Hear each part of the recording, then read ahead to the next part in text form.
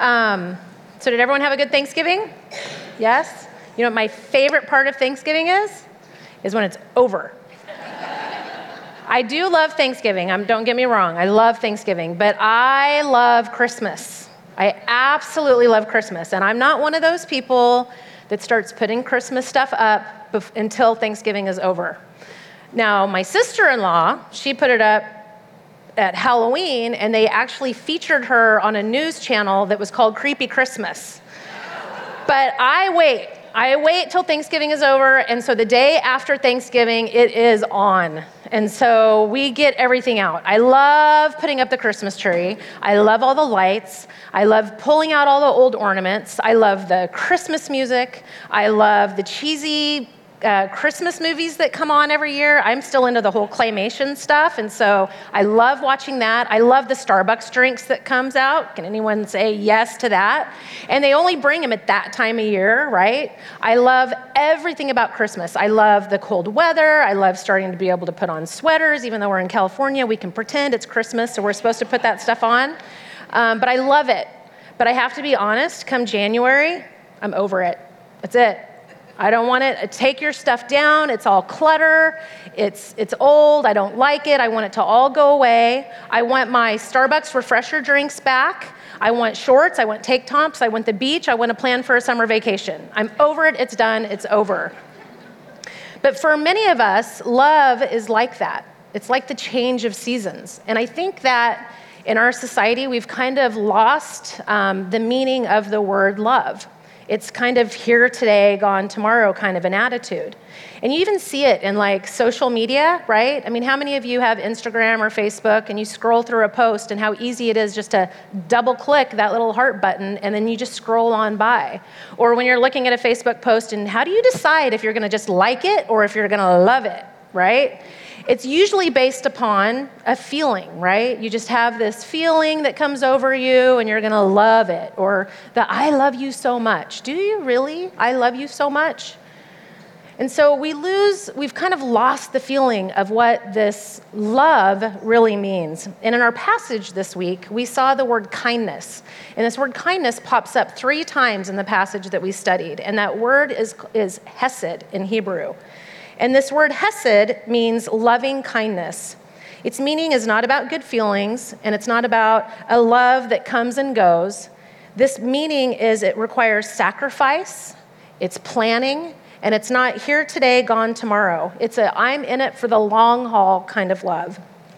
So we're gonna open up our Bibles to 2 Samuel, and we're gonna dive into this passage. We're gonna look at the whole entire chapter 9 today.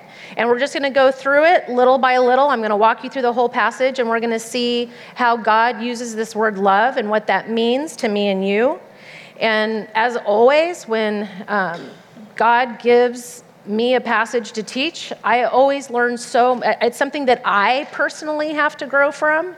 And so my prayer for you guys over the last couple months has just been that God would use this next 30, 35 minutes that we have, that he will open up your eyes to a different kind of love that you need to emulate, the kind of love that God is calling us to give to others, and that it's something that we can all commit to showing to other people. So let's open up our Bibles to 2 Samuel chapter 9, and we are going to start in verse 1.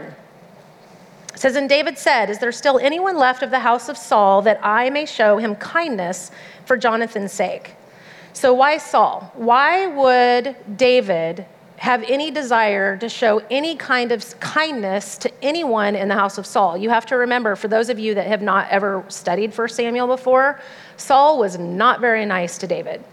In fact, he was downright cruel. He tried to kill him. David was on the run from Saul for many, many, many years, right? And now here, Saul is no longer living, and David is searching out someone to show this kindness, this love to. And it says that he wants to show him kindness for Jonathan's sake. Well, Jonathan was Saul's son. Jonathan and David had a beautiful friendship. They loved each other very much. And they had made a promise back in 1 Samuel that they would take care of one another's descendants. But now Jonathan has now died, but David is on the search to go out and find someone that he can show kindness to for Jonathan's sake. So verse 2 says, now there was a servant of the house of Saul whose name was Ziba, and they called him to David, and the king said to him, are you Ziba? And he said, I am your servant. And the king said, is there not still someone of the house of Saul that I may show the kindness of God to him? So here we see this word 3 times. And like I said earlier, it's translated as love. It's not just a feeling, but it's more, I want to come to the rescue of you. It's, I want to come and I want to love you. I want to help you. It's not you make me feel good. It's I'm going to be with you through thick and thin. It's a lifelong commitment. It's not something that changes over the holiday season that you get sick of. It's something that says, I'm in this for the long haul. In the Old Testament, this word is used a lot describing God, and it's described as God doing, showing, or keeping this hesed love. And most of the time, it's for people that don't even deserve it. So David has experienced this love from God. We've seen through 1st and 2nd Samuel everything that God has done for David. He's protected him. He has rescued him from his life. He has returned the Ark of the Covenant, and now he's seeing victories from his enemies. And so we see David is turning this love from God inward, and he's seeing, what can I do to show this God's love to someone else? God wants us to show love to others as well. 1 John 3:16 says, by this we know love, that he laid down his life for us, and we ought to lay down our lives for our brothers. So like David, if we're going to emulate what God wants us to do, number 1 on your outline is imitate God's love. That's exactly what David did in our passage. The Bible tells us to be imitators of God. Ephesians 5:1-2 says, therefore, be imitators of God as beloved children and walk in love, as Christ loved us and gave himself up for us, a fragrant offering and sacrifice to God. But let's get real. It's easy to say I love you to someone, but it's pretty difficult to show it. I mean, we can see this in our marriages, right? You remember those fluttering feelings that you had when you were first courting each other and, trying to do all these things for one another and to show each other's expression of love. Phil, when we were dating, I was working at a car dealership, and he would make me lunches, and he would bring sandwiches in to me. And if you opened up my sandwich with cheese, he would spell out, I love you, or do hearts and things. But then you turned the other side, and it was all the leftover gross pieces of cheese. But he would do this, and it was just an expression of his love. And he'd write love notes on napkins, and he would have all this tucked away in a little lunchbox for me, and all the girls in the office were like, oh my goodness, it's so sweet. But he did things like that. But let's be honest, marriage isn't always like lovey, cheesy sandwiches, right? I mean, it's hard. It's hard work, and we hear that over and over again. But it wasn't easy for Jesus either, right? I mean, a lot of the times we want to think that when he died on the cross for our sins, he came in and it was something that was all about a feeling, and he felt like doing it. And it was far from what Jesus felt like doing for us. In Luke 22, we see it was not easy. Think about his ultimate demonstration of love on the cross. While we'd like to imagine that this sacrifice was filled with good feelings, it was far from that. In Luke 22, verse 42, this is what Jesus said. Father, if you are willing, remove this cup from me. Nevertheless, not my will be yours, not my will, but yours be done. And there appeared to him an angel from heaven, strengthening him, and being in agony, he prayed more earnestly, and his sweat became like great drops of blood falling down to the ground. There was absolutely nothing easy about Jesus loving me and you. Him demonstrating his love for us by dying on the cross was huge. It took a lot of work. He was intentionally doing something for us, and we need to intentionally do good for others. And it's going to take a great personal cost at times, but that's what God has called us to do. I love to sleep. I'm not a morning person. Don't ask me to get up early and go jogging. It's not something I like to do. But I can tell you when my kids were little and I was nursing them, I got up and I fed them. I didn't like to get up and feed them, but I loved them, so I did it.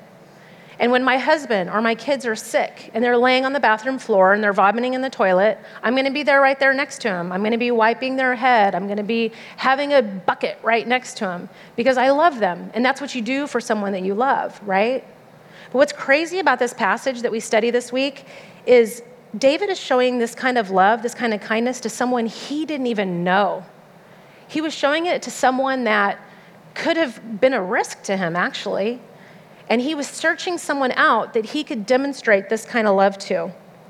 Your motivation for loving that difficult neighbor, that boss, that family member, it needs to be more than something that you can give. You need to be loving them for God and loving them through God's eyes. Jesus laid down his life, death, and he's not asking us to lay down our lives for others, but he is asking us to give our lives to others. 1 John 3:16 says, "By this we know love, that he laid down his life for us, and we ought to lay down our lives for our brothers." Which is kind of funny, because if you read that verse, you would think, well, if God laid down his life for us, we should lay down our life for him. But that's not what he says. He says he laid down his life for us, so we need to lay our life down for others. Verse 17 says, "But if anyone has the world's goods and sees his brother in need, yet closes his heart against him, how does God's love abide in him?" So this is saying that if you have the resources and you see a need and you're not giving out to that person, then you don't have God's love in you. How does God's love abide in you if you're not doing that? And that's scary to think of that, right? Verse 18 says, "Little children, let us not love in word or talk, but in deed in truth." And I love that, because it's talking about actions speak louder than words. And you hear that saying a lot. And a lot of the times you see that someone's hurting and you say, "I'll pray for you." Well, that's great. Prayer, don't get me wrong. Prayer is absolutely wonderful, powerful. We all need to be praying for each other. But can we get past the words and say, "What can I do for you?" That's what we need to be doing. We need to turn this into action and actually be doing something for someone. We need to be turning off the TV, we need to get off our phones, and we need to be searching and finding someone that needs this kind of love, and we need to be actively doing something for them in a practical way. And life is busy, and I get it. It's hard. We all have schedules, we have things going on, we have families, we have work, we have ministry, and we have stuff that we have to do, and adding something else to the list is just hard. I sit on gymnastics and booster meetings, and majority of the time you start the season, and they come in with all these needs that you have. And typically, there's all the people are standing there going, "Where's the checkout box that I can opt out and just write the check? I just want to write the check and I don't want to show up anymore," right? And I see a lot of nodding heads, because that's what you want to do. I don't have time. I don't have time to do this. I don't have time to invest in anyone else.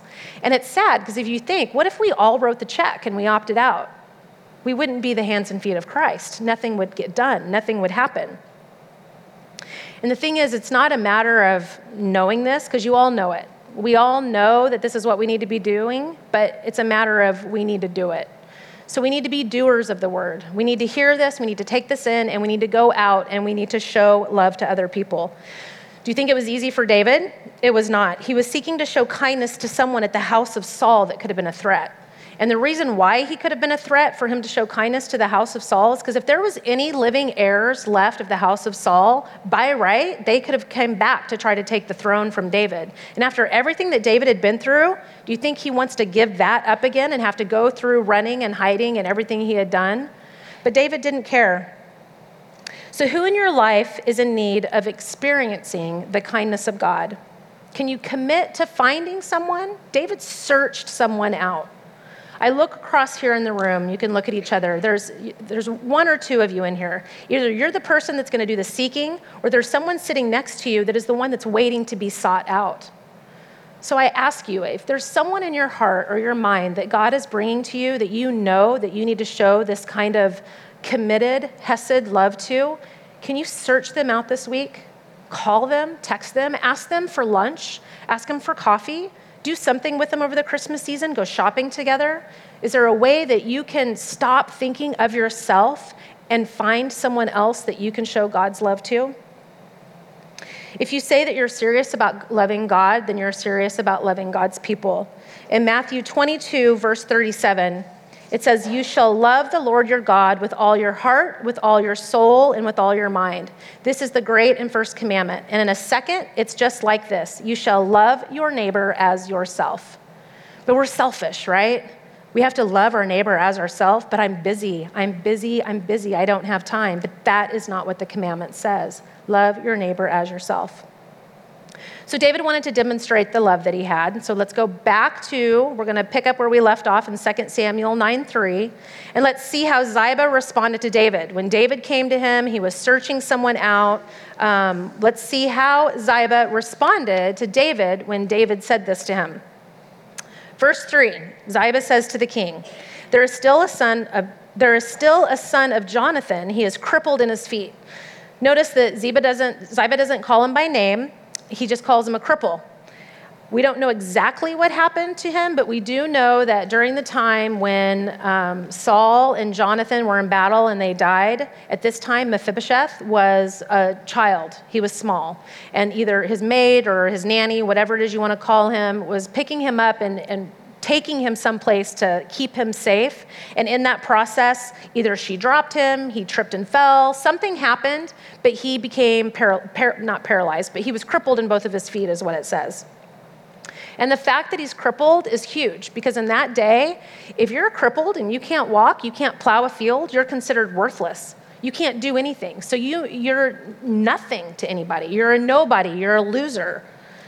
And to think about Mephibosheth, that here he had Jonathan was his dad, Saul was the king, so he lived in this palace, he had everything going for him, and now all of a sudden he's a cripple in both of his feet. He goes from up here to down here, he's lost everything. Imagine what his life was like, and then he goes into hiding because he doesn't want David to find him and possibly kill him off. So that's a lot for Mephibosheth to take in. But I love David's response. He moved right on in and he said, where is he? He didn't ask how badly he was crippled. He didn't stop to talk it over with his people to see if, oh no, there's this crippled guy. Should I come in and do anything? He doesn't do any of that. In verse 4, he says, where is he? And Ziba said to the king, he is in the house of Machir, the son of Ammiel at Lo-debar. Then King David sent him and brought him from the house of Machir, the son of Ammiel at Lo-debar. And Mephibosheth, the son of Jonathan, son of Saul, came to David, and he fell on his face and paid homage. And David said, Mephibosheth. And he answered, behold, I am your servant. And David said to him, do not fear, for I will show you kindness for the sake of your father Jonathan. I will restore you all the land of Saul your father, and you shall eat at my table always. Can you imagine what was going through Mephibosheth's mind at that point? David the king is standing before him. He has no idea what's about to happen. His life has been absolutely miserable, living away from everyone. And now he's got the king standing before him telling him, I'm going to restore all the land to you. You're going to eat at my table always. Verse 8 says, and he paid homage and said, what is your servant that you should show regard for a dead dog such as I? You see, Mephibosheth knew that this was an unfair relationship. He understood that he had absolutely nothing to give to David. He called himself a dead dog. Well, to call yourself a dog in that day meant you felt like you were low. You were low class. But to call yourself a dead dog, you were doubly low.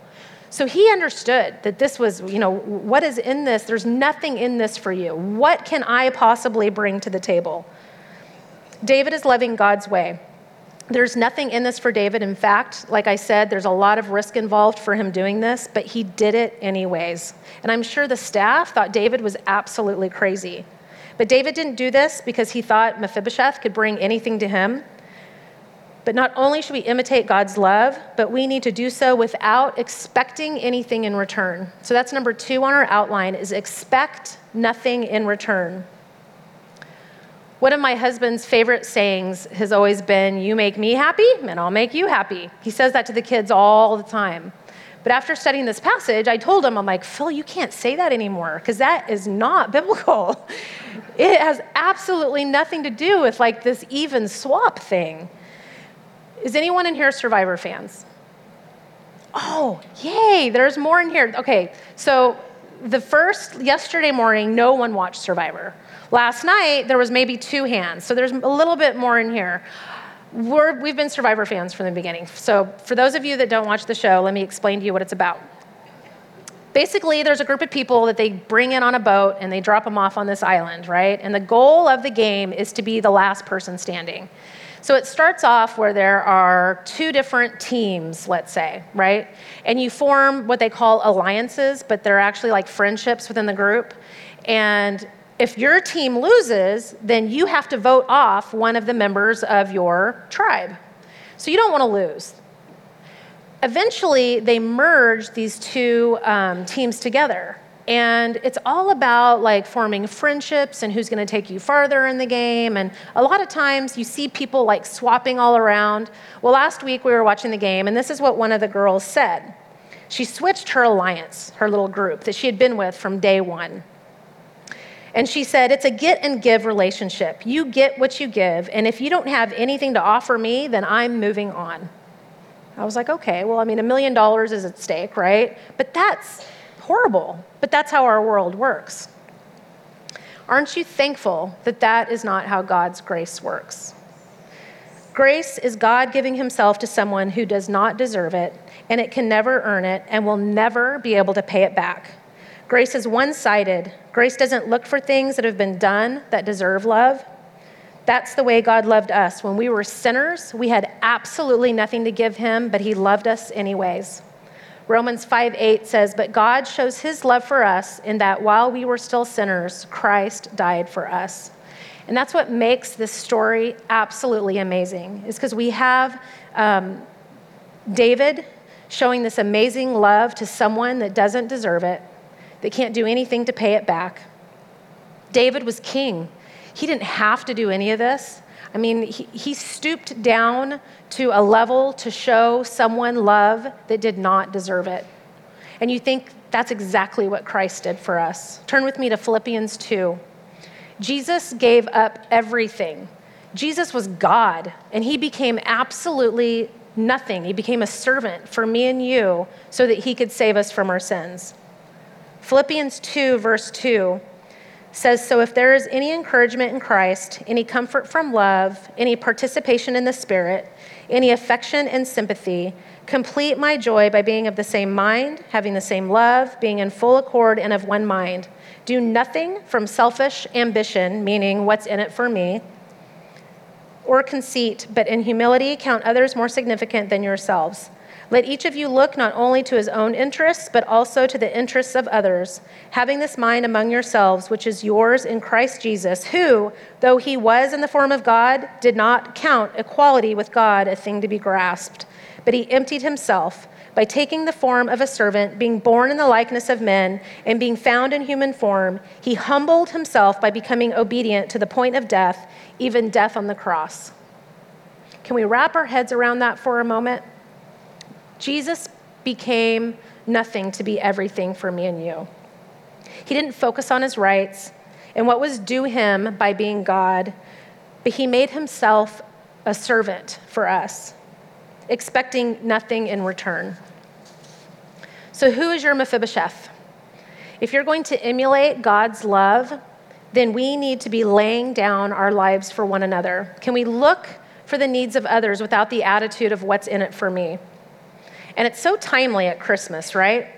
You know, it's the time of year that we give gifts and we get our Christmas cards out. And, you know, how many of you are wiping people off your Christmas list because you didn't get anything from them last year? Or your Christmas cards. Do you keep account of who gets you a card and so you send them something in return only if you get something from them? Can we not wipe people off of our list just because we didn't receive something from them?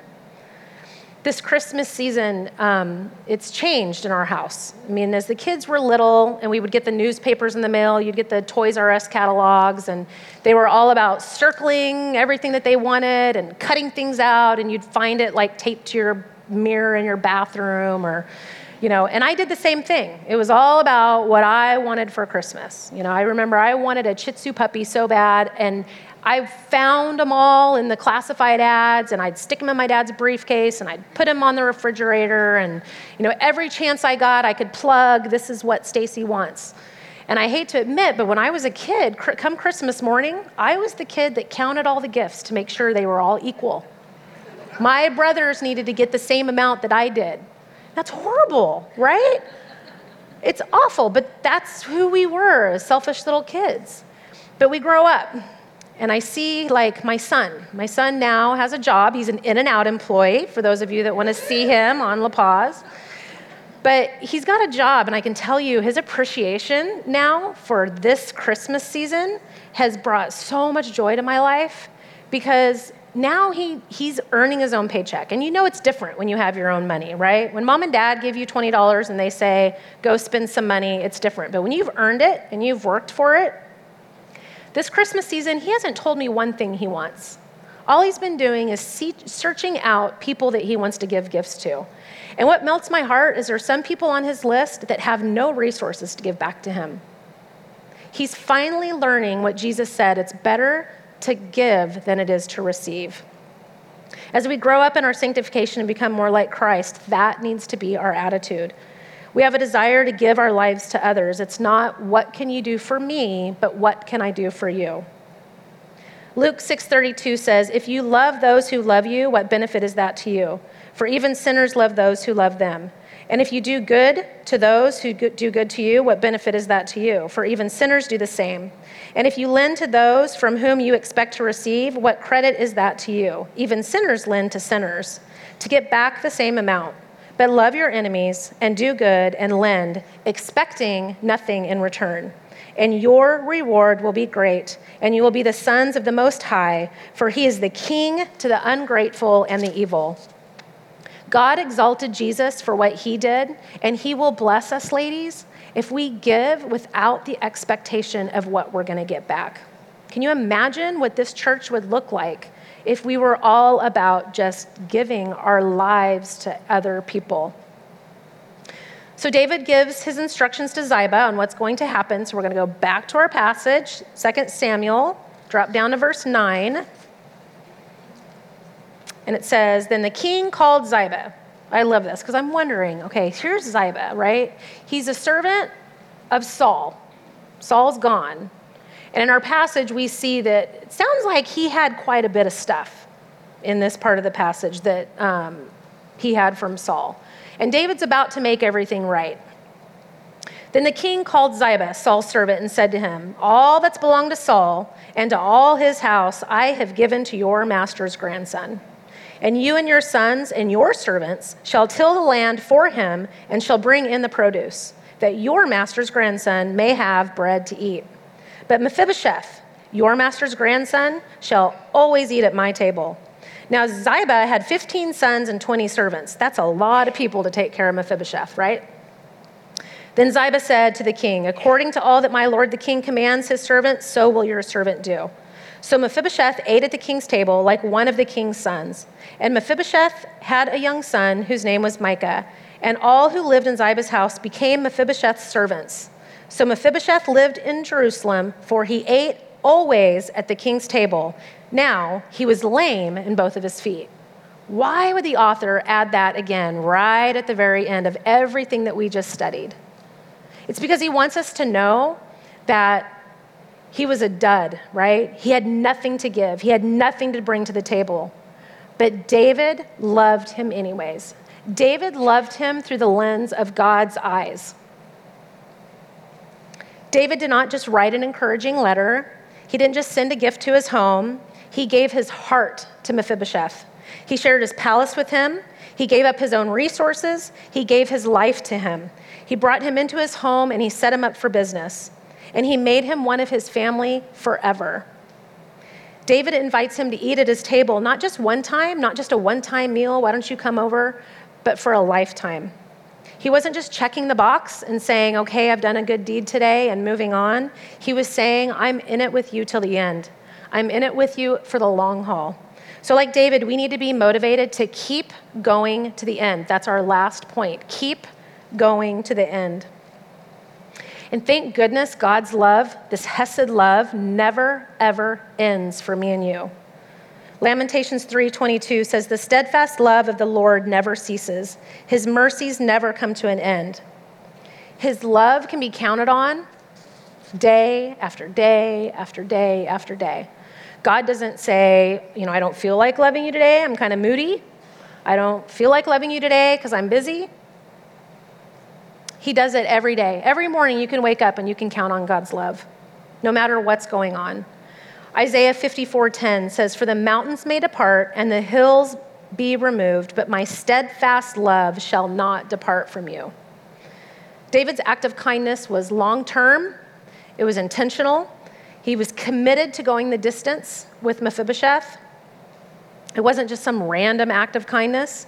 And we hear about this random act of kindness that people do for one another, which I think is great. I love the idea of random act of kindnesses, but it's usually a one-time act, right?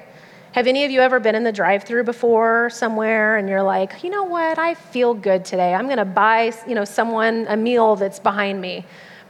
But I bet you check first to make sure it's not a big van and it's not filled with about 15 or 20 people, right? It's like, oh, okay, it's a small car. There's one lady. I'll go ahead and buy her Chick-fil-A meal. We have a friend that's a school teacher, and she started this random act of kindness project, and she did it with her class, and it was a 1-month project. And these students loved it so much that they gave themselves a name. They call themselves Sactivists now, which stands for Student Act of Kindness. And after the month was over, they decided that they wanted to keep doing it. And so now it's something that not only her class is doing, but now other classes are doing it. Now there's other schools that are participating in it, and they put it online and they share with each other all these stories of all these random acts of kindnesses that they do. And that's great. And this is a 5th grade class that's doing this. But these are some of the things that they did. They bought drinks for strangers at Starbucks. They left kind notes on the desk of random students. They taped candy and microwave popcorn to red box kiosks. That'd be fun to walk up to. Handed out water to joggers at a nearby lake. They sent thank you letters to troops. And they gave balloons to kids in the park. Well, these are all great things to do, and I think it's wonderful that they did it, but this isn't what David did. This wasn't a one-time act. It was a series of acts that he did. He was committing to love him again and again and again and again. So who's that person in your life that you need to continually love, no matter how hard it is, but God is calling you to love them till the end? Maybe it's your husband. Maybe you said till death do us part, but you don't feel like loving him anymore. Can you love him through God's eyes, despite how difficult it is? Maybe it's a friend that's hard to love, or a sister that's hard to love, or a boss. Stop waiting for them to make the move to you. Can you commit and reach out to them to show them God's love?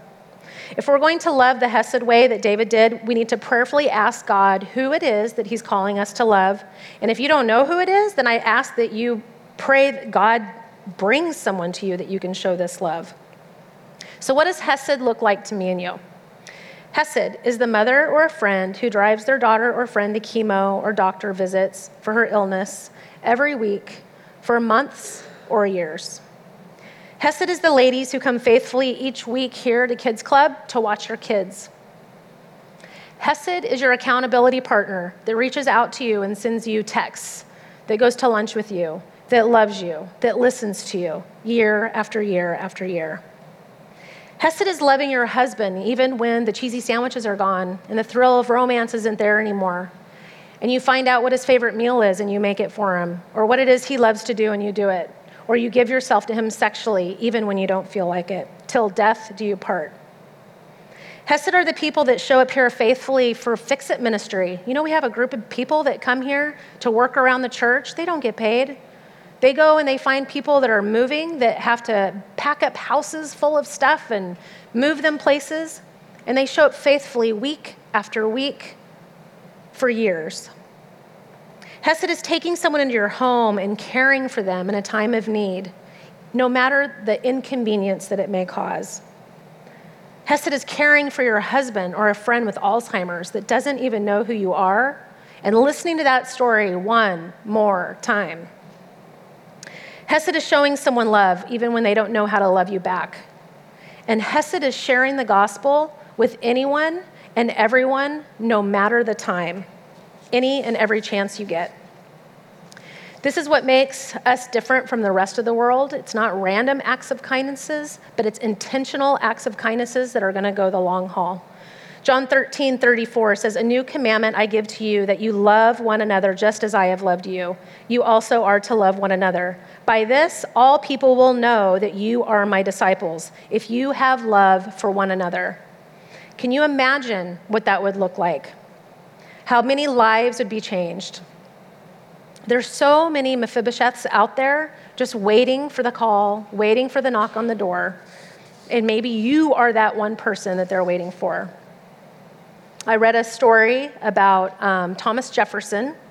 He and a group were riding on their horses, and they came to this big riverbed. And it was a swollen river, and next to the riverbed was this man that was standing there. And he waited as several of the people crossed the riverbed. But then he hailed to President Jefferson, and he asked him if he would carry him across. So President Jefferson picked him up, put him on the back of his horse, and he carried him across. And then one of the men asked, "Why did you pick the president of all people to carry you across?" And the man said, "Well, that's the president. I didn't know that that was the president." He said, "Well, then why is it that you called him out?" He said, "Well, because he had a yes face. You see, a lot of you went across that river, and I saw the answer no, but he had a yes face."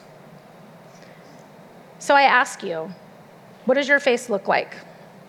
You know, there's a lot of people that say, a picture is worth 1,000 words, right? Are you a yes face or are you a no face? Jesus said yes to each and every one of us. So I think it's time that we say yes back. So I just pray that each one of you, I don't know what's going on in your lives, how difficult it is to show love to someone, but I just pray that through this study that you guys can all see yourself in David and find someone to love. If you're a Mephibosheth, then I pray that someone will seek and find you out. Let's pray. Dear Heavenly Father, God, your word is just amazing. It's amazing how you can always find a way to reach out to each one of us and show us what it is that you want us to do, God. And the story of David and Mephibosheth, it just hits home. And I just pray that we can be women of love, women that can love through the lens of you and love for you and like you, God. And I just pray for changed hearts in each of the ladies' lives, that they can go out and emulate what it is that you have done for us, God. God, I pray for our groups today that we can go, that we can be real with one another, that we can open up, that we can brainstorm with ideas of things that we can do to make a difference in the lives of others, and that, God, you alone will be glorified in the end, and that others will see Christ through us in this process, God. Thank you so much for sending your son for us, and we pray all these things in your perfect holy name. Amen. You guys are dismissed.